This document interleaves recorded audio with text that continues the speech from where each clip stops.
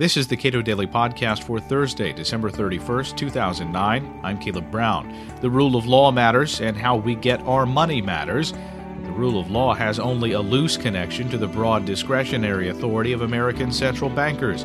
Economist Lawrence H. White, speaking at the Cato Institute's Monetary Conference in November, said if the rule of law mattered much for our monetary policy, our money might be much more secure.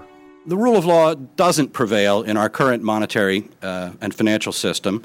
We don't have, in Hayek's words, quote, government in all its actions bound by rules fixed and announced beforehand, certainly not when financial markets are hanging on every word of the Fed's of speeches by Fed officials trying to guess what the future policy actions are going to be. So instead, we have central bankers who are discretionary rulers over the economy's monetary and financial institutions. So anyone who defends the rule of law as an abstract principle ought to decry the rule of central bankers. Central bankers today are not slaves of the law, but they exercise very wide discretion. We should find this troubling, even appalling. Discretion doesn't give us better results, so it can't even be defended on pragmatic grounds. We've all learned that the lack of pre-commitment in monetary policy can give us despite the best of intentions, unwanted inflation. We should also recognize that lack of pre-commitment in monetary policy, despite the best of intentions, can give us financial bubbles, asset price bubbles.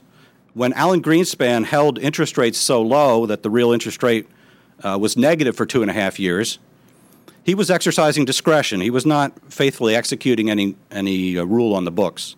And, of course, under no reasonable rule would he have acted that way. So in the current crisis, let me enumerate some of the ways in which the rule of law has been violated by the Bernanke Fed. And I normally wouldn't personalize the Fed, but here we are talking about the rule of authorities rather than the rule of law. First, the Fed created new lending facilities for lending to non-banks. That was new. Buying illiquid or toxic assets. That was new. And today it even dedicates the majority of the Fed's portfolio to those kinds of facilities. George Malone talked about the transformation of the Fed's balance sheet this morning. Secondly, the Fed set up a special subsidiary called Maiden Lane LLC to sweeten an acquisition deal to protect the bondholders of the investment house Bear Stearns. It did not do the same for the investment house Lehman Brothers. It has set up other subsidiaries, Maiden Lane 2, Maiden Lane 3, to buy and hold bad assets from AIG. According to many accounts, the Fed jammed the investment house Merrill Lynch down the throat of Bank of America. The Fed decided that somebody needed to buy Merrill Lynch. Bank of America initially was interested. Then the CEO of Bank of America hesitated when he found out just how bad Merrill's assets were, how many losses they had coming. Rather than allow B of A to back out, as a potential acquirer normally does, has the right to do, Paulson and Bernanke reportedly pressured the CEO of Bank of America into accepting the deal and threatened, well, according to this one reporter, relying on no legal authority whatsoever, they threatened to remove the board and management of Bank of America if they refused to go forward with the deal.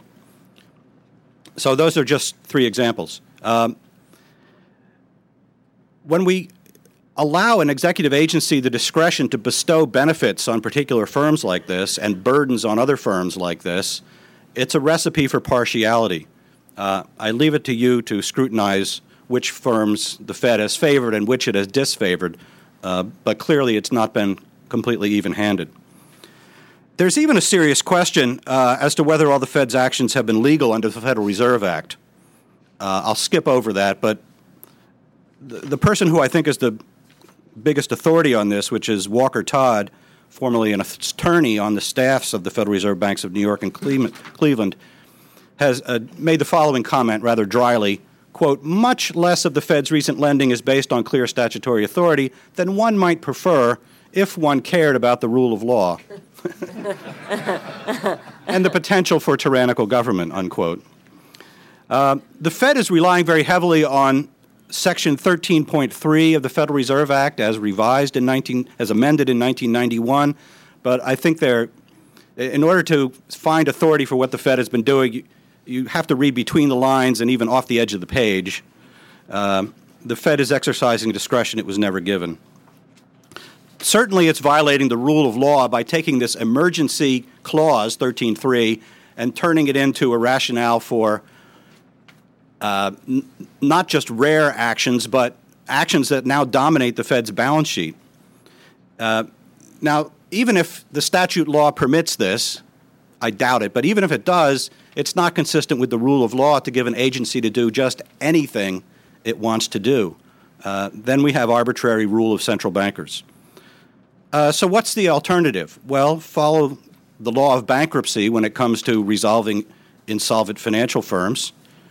It might be nice to enact a prepackaged bankruptcy law so that we can more swiftly resolve future failures of non-bank financial institutions. But before we have such a law, follow the law we do have on the books. Skipping ahead to the end, since Bennett McCallum referred to my work on alternatives to central banking, can there be a central bank that is consistent with the rule of law? The way I read the historical record is, and this may surprise you, yes, but here's the catch, only if it's a privately owned central bank, such as a commercial bank clearinghouse association, the sort that prevailed before the Federal Reserve Act. So if we're really concerned about the rule of law, we need to think about alternatives to central banking. Like Ben, I discuss various alternatives. The one I favor is free banking on a gold or silver standard. That enables us to solve the problem of discretionary central banking by abolishing central banks, which I think is the most thorough solution to the problem. Lawrence H. White is a professor of economics at George Mason University. You can watch the full monetary conference from November at cato.org.